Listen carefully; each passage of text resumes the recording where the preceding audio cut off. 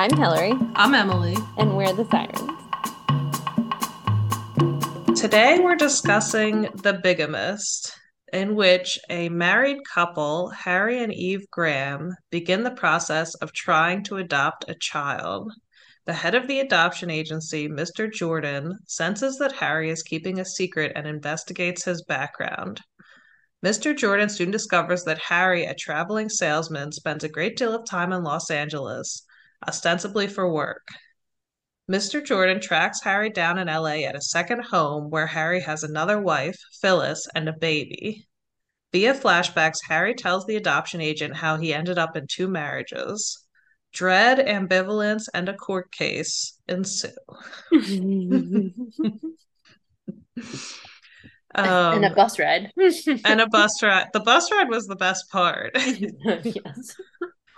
And also, I've seen this categorized as a noir, and it definitely had those vibes, but it wasn't murdery like a lot of Yeah. other noirs are, and fairly innocent too in terms of sexuality. I mean, what did you think?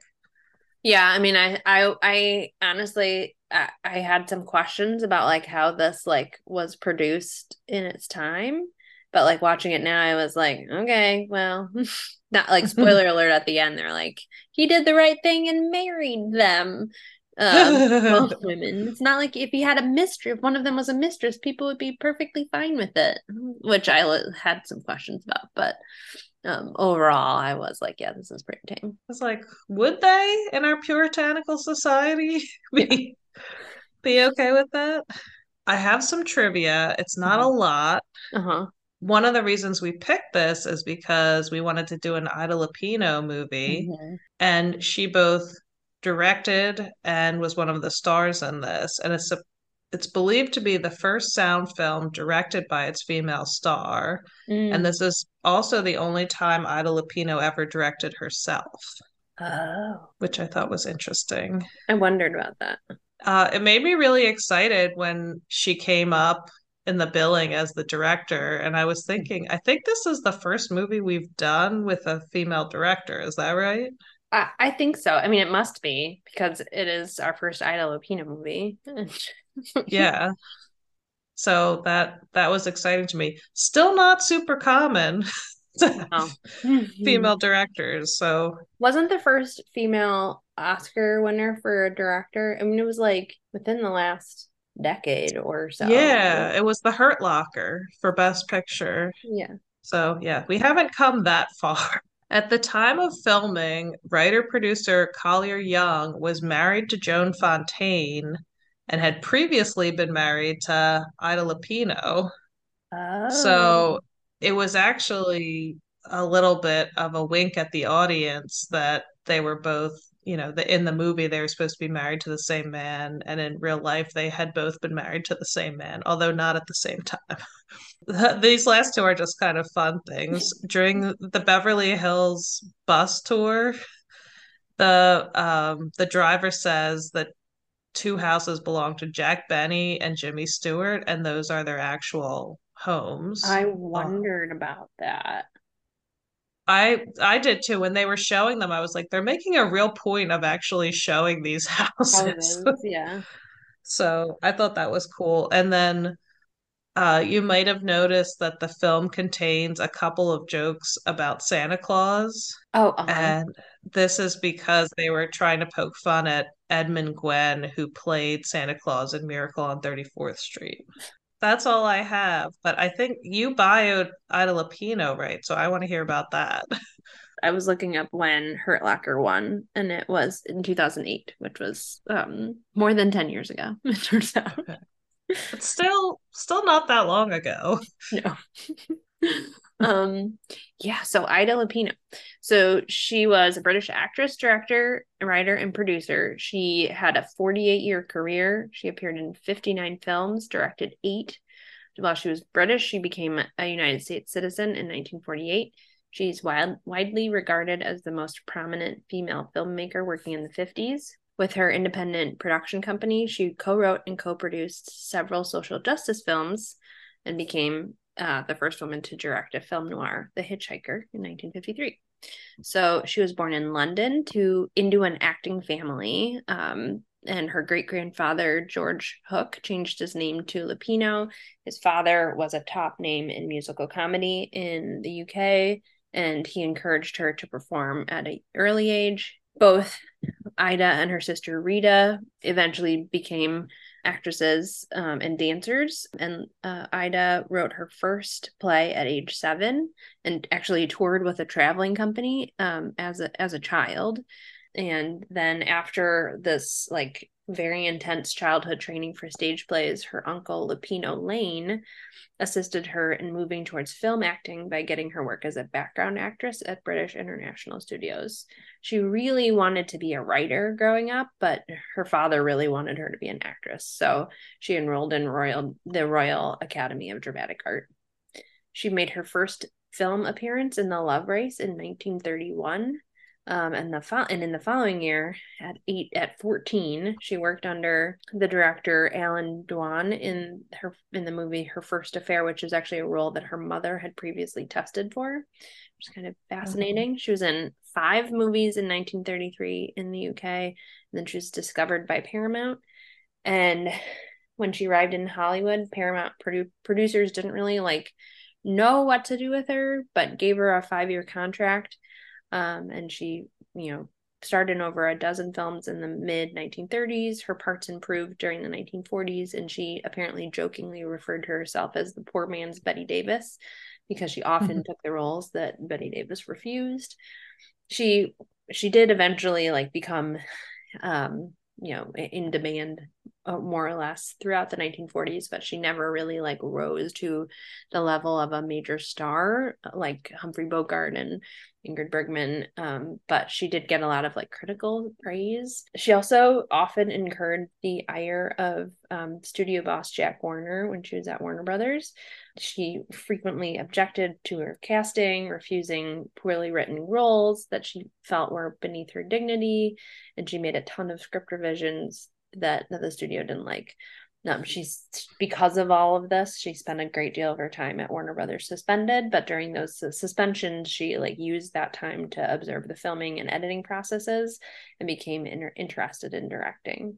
She and her then husband, Collier Young, just mentioned, formed an independent film company called the Filmmakers specifically to produce, direct, and write low-budget, issue-oriented films. It was formed in 1948. In 1949, she had her first directing job when director Elmer Clifton suffered a mild heart attack and was unable to finish the movie Not Wanted, which was about out of wedlock pregnancy. It was a controversial topic, but Eleanor Roosevelt loved it, and she was invited to discuss the movie with Eleanor Roosevelt on a radio program. In 1949, she worked on a film called Never Fear, which is a movie about polio, which she herself had experienced when she was 16.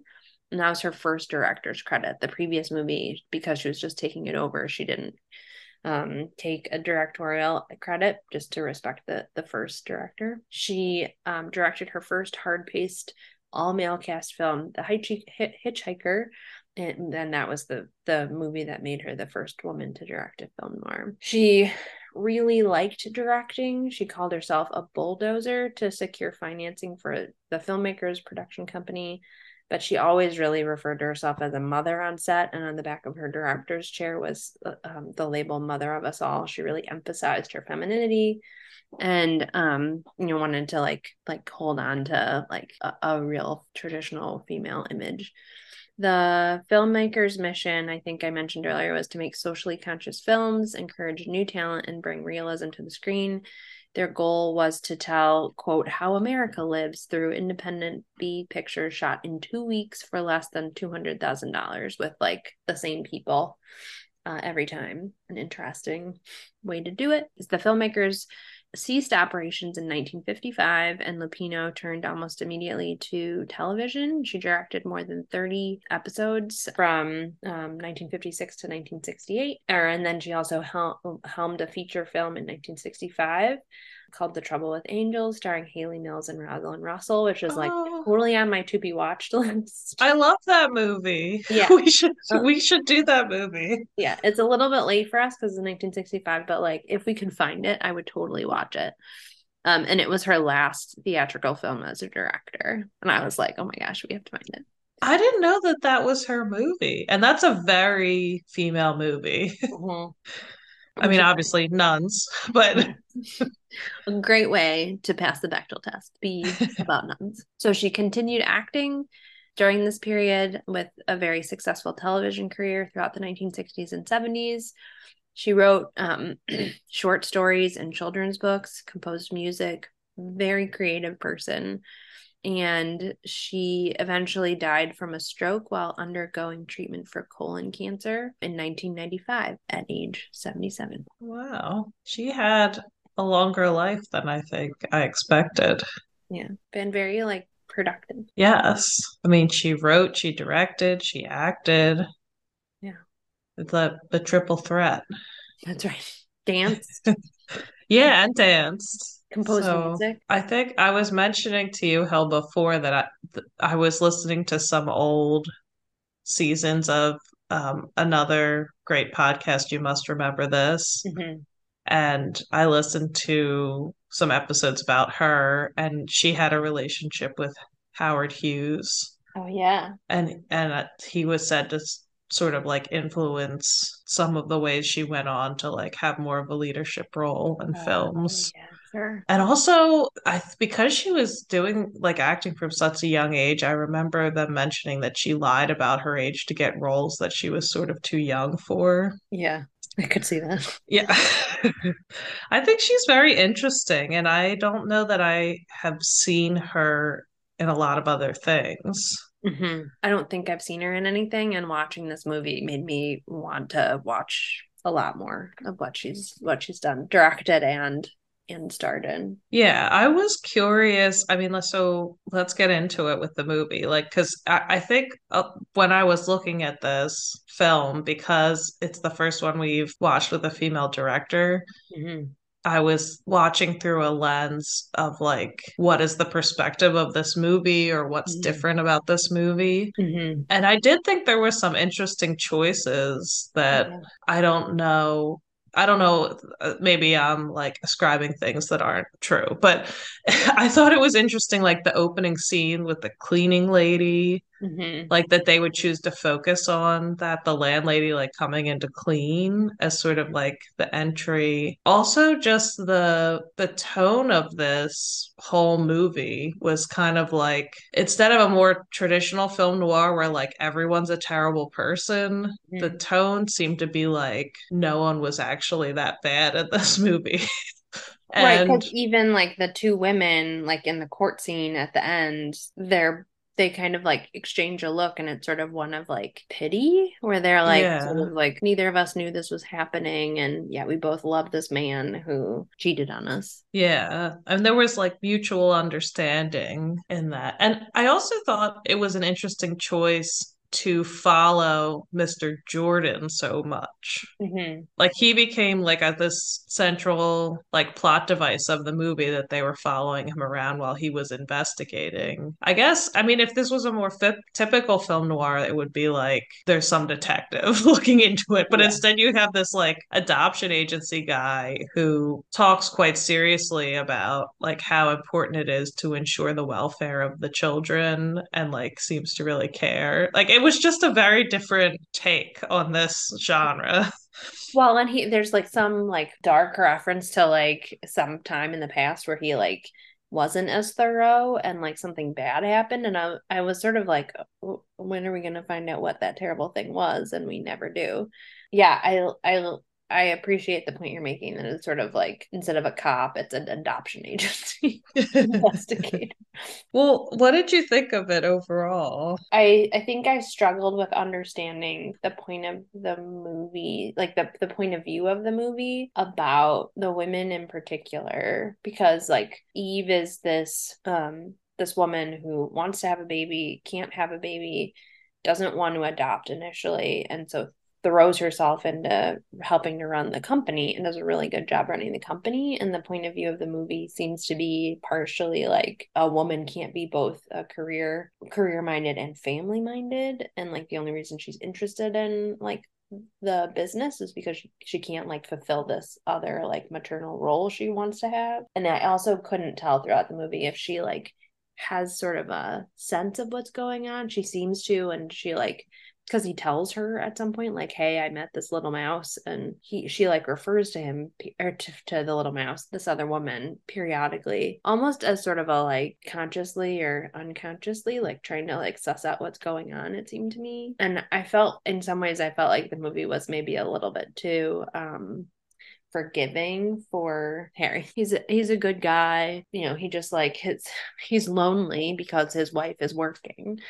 And so that's like why he has to like go get on a bus and whatever. You know, he can't be faulted for like falling in love with another woman. And but like even though there are moments where I was like, I don't know if this is a message that I like necessarily agree with, I still like really appreciated the care with the that was like clearly evident with like the some of the camera angles and editing and like just sort of like overall the movie making of it, if that makes sense. So yeah, so I like, and it also was like short. So Yeah, that's true. I mean, it sounds silly, but I actually really appreciated that this movie was it 120 minutes or under that? no, It was some it was like 70 minutes. movies have gotten so long now. Mm-hmm. I really enjoyed watching one that was just tightly written and quick and that, that Mm-hmm. I just saw an article about how like movies are increasingly going like 3 hours. Yeah, and you're like nobody wants to do that. No, unless there's an actual panel comes up that says like intermission in the middle of it, and you get like 15 minutes to stretch your legs and get a snack. That I don't want to do it. Yeah, I agree with you though that I made a lot of notes about Eve and how he seemed to be blaming her and like yeah. their relationship seemed to become more about the business. Mm-hmm. And I mean, he said at some point that he needs to feel needed and she didn't Mm-hmm. need him. Yeah. I mean, I'm like, get a puppy. Like, yeah, there was just like a general bad communication on both sides. mm-hmm. Yeah. Like, basically, so it did seem like he made some not very forceful attempts to like talk about the fact that he was feeling disconnected from her in the marriage, and she kind of like blew it off, and then he just stopped trying. Yeah. And at one point he says, like, we've only been together for 6 days out of the month, which I was like, that is like pretty bad on a marriage. But he also doesn't communicate with Phyllis well. And like the way the movie presents it, it's as if he tried to tell both of them the truth, and they both were just like, no, Yeah. Not I don't, interested. yeah, I felt like it removed some of the culpability from him because they tried Oh. to make it like, Mm-hmm. oh, they didn't want to hear it. Yeah. Yeah. I agree. I agree. It's like he doesn't like he can't possibly be held responsible for his behavior. Yeah. I mean, I did appreciate that this film kind of dwelled in a place of like moral ambiguity and like Mm-hmm. there wasn't even a strong conclusion at the end of like what was going Yeah. to happen or if either of the women was going to forgive him because you do see in them, I mean, I don't like Harry is not, I think Harry's supposed to be a more sympathetic character than how I perceived him, Yeah. but like you can tell at point even felt in points in the movie that he was really struggling with like what was the right thing to do, and he was trying to do the right thing by Phyllis and the Mm-hmm. baby. And I did, in some ways, like I thought the argument that the lawyer made was a good point that he could very easily have just slept with Phyllis, like she gets pregnant, he has nothing more to do with her, Mm-hmm. or like kept her on the side. But like it actually, he put himself at considerable risk by marrying her. Mm-hmm. But I did wonder, like, how did they obtain this marriage? Like, you Oh, need I to mean, I had present so some many documents. questions. Yeah, I had so many questions because he says at some point that it's only been going on for 8 months, and I was like, but you got married and that baby, like even if he is like born early, like that is a large baby. Yeah, So that's like true. And they like bought a house. yeah, and they have a house and like and also like how does Eve not notice like this money that is not there? I wondered that I had questions about their financial situation too, like Harry and Eve, because they kind of acted like, oh, they need to keep working really hard or then the money's not coming in. But they seemed like they had a really nice apartment. Apartment, yeah. They were well dressed, and he apparently had enough money to like literally get a house on the side without it being noticed. Without it being But known. I mean, yeah, part of me was like, is this rich people problems that they're complaining about like they don't have enough money when really they like I mean, they say at some point that they make like $20,000 a year, which like I'm gonna look up what that is in 2023. But then when Eve had to fly back to be with her father, Oh, right. he was like, "Do you need money?" And she was like, "No, I cashed a check against the business." And I was like, so that made it seem like they didn't have good cash flow. So I was just confused about that whole situation. Although like he also said like, "Oh, I'll take you to dinner and we're like flush enough so that I can put it on the expense account." Which like, I don't know, that feels like maybe it is some rich people problems happening. Yeah, that is true. I mean, did you think it was the perspective of the movie that he was actually in love with Phyllis and like chose her more or less? I don't know. I mean, it seemed to me like the perspective of the movie was that he was ambivalent and like he would go back to like tell Eve. I mean, because he also like agrees to like adopt a child with Eve and he like can't tell her the truth because her father dies and then her mother is really sick and so he's like he can't bring himself to like bring her any more pain and I think we're supposed to Yeah. sympathize with that but I'm like I don't know why'd you get involved with this other woman in the first place. By the way, $20,000 in 1953 is $230,000 today. So they're doing just fine. That's, that's what we to take away from this. I mean, they're in San Also, Francisco, so like that's not a lot of money in San Francisco, but like it's plenty. and yeah, in that time it probably would have gone farther, like that it's so expensive there now. But Yeah, it just seemed to me that like the movie did not show us enough of Eve and Harry's relationship, yeah.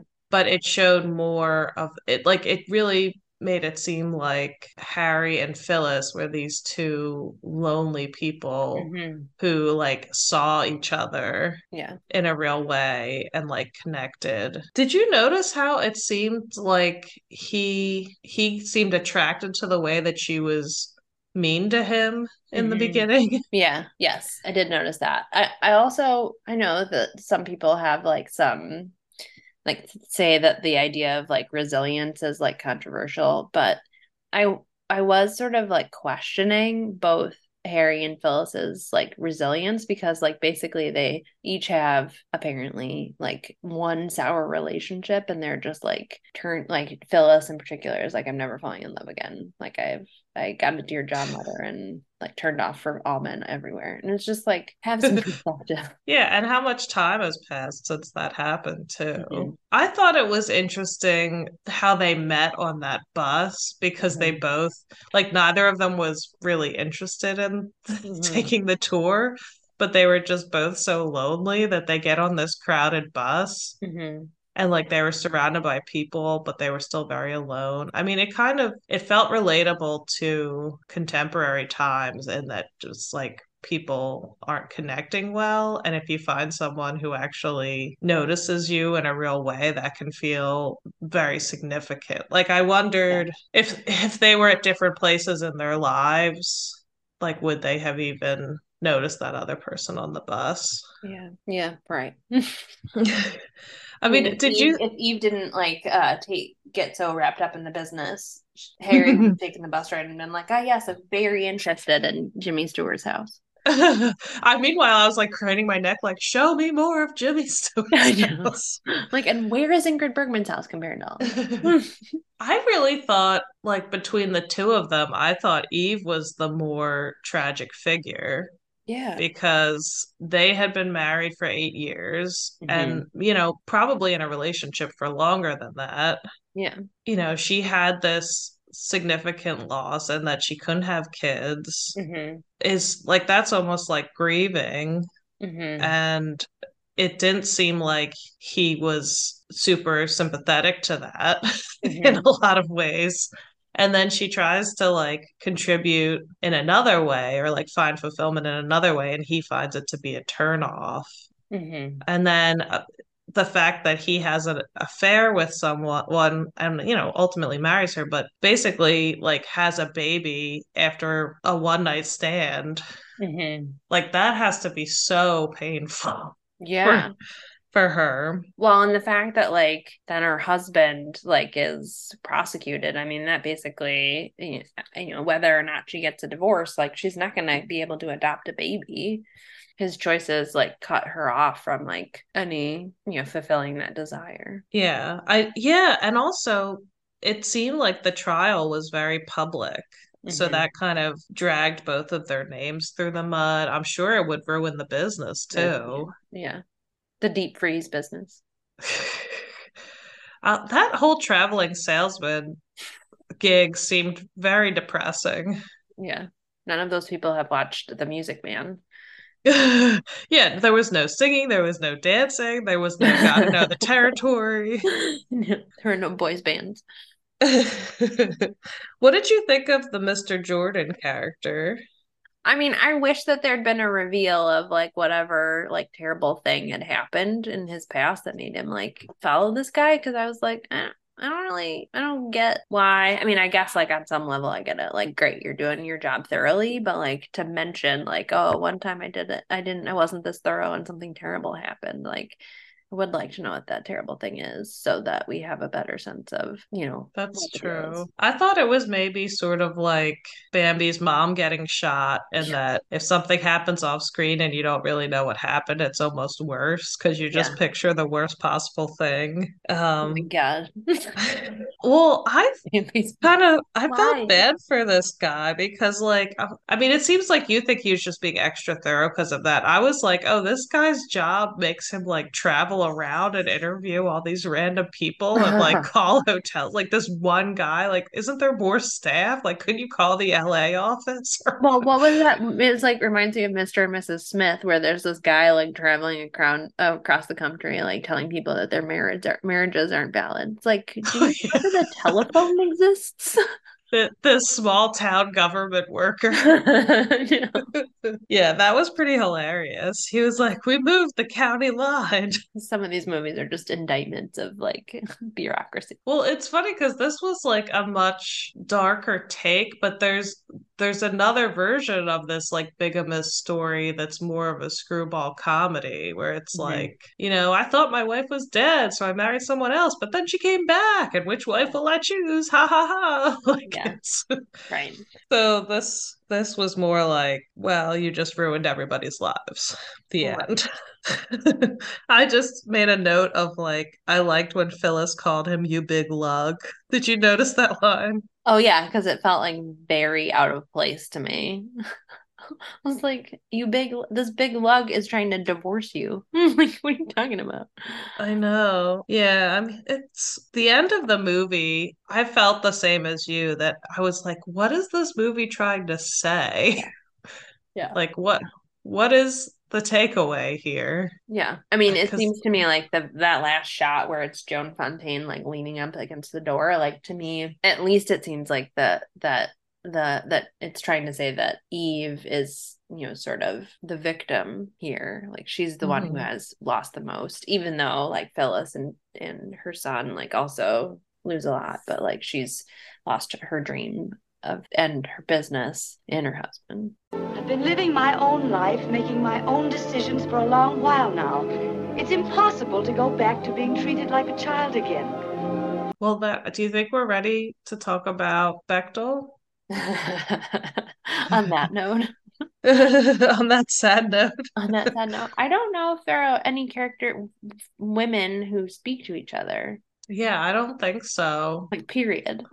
No, About I men mean, or otherwise. I don't think they do in this movie. I mean, it's Phyllis and Eve only share the screen once and they don't talk to each other. And the only other women with speaking roles are like the landlady and that secretary who was definitely being sexually harassed by her boss, Yes. who was like, come in for a cocktail, come Yeah. into my Right. office. Please do not go in for a cocktail.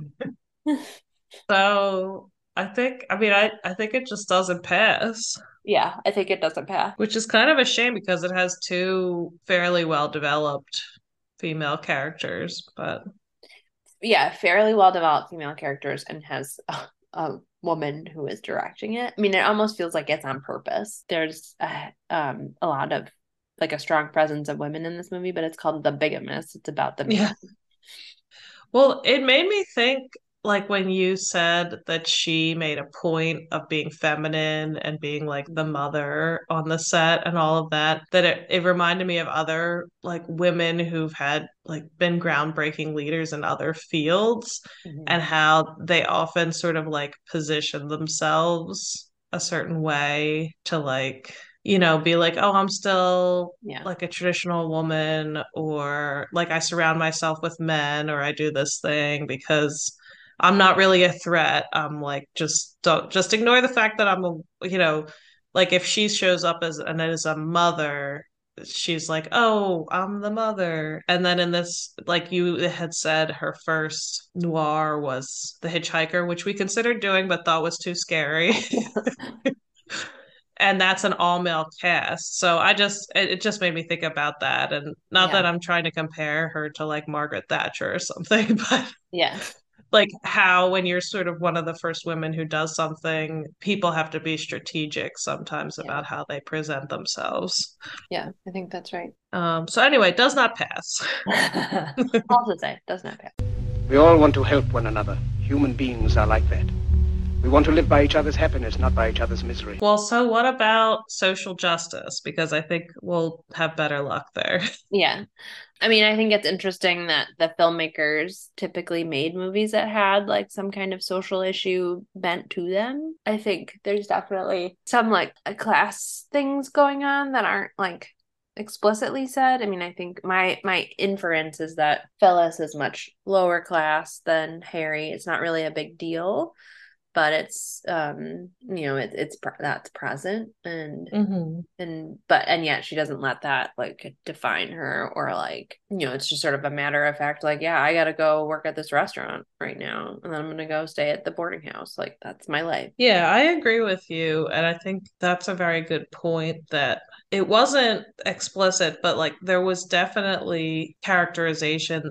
It kind of made it seem like Phyllis was more feeling Yeah. as like a lower class person, and Yeah. she was more emotive, and she seemed like more expressive and physical with Harry Yeah. than Eve was. And Eve seemed primarily concerned with like the business and like entertaining and stuff like that, Yeah. outside of the adoption. So yes, I agree with you. And I think the movie also pointed out how like both of the women were sort of, even though they were somewhat independent, like they were also dependent on Harry for in basically like their stability, like Yeah. financial.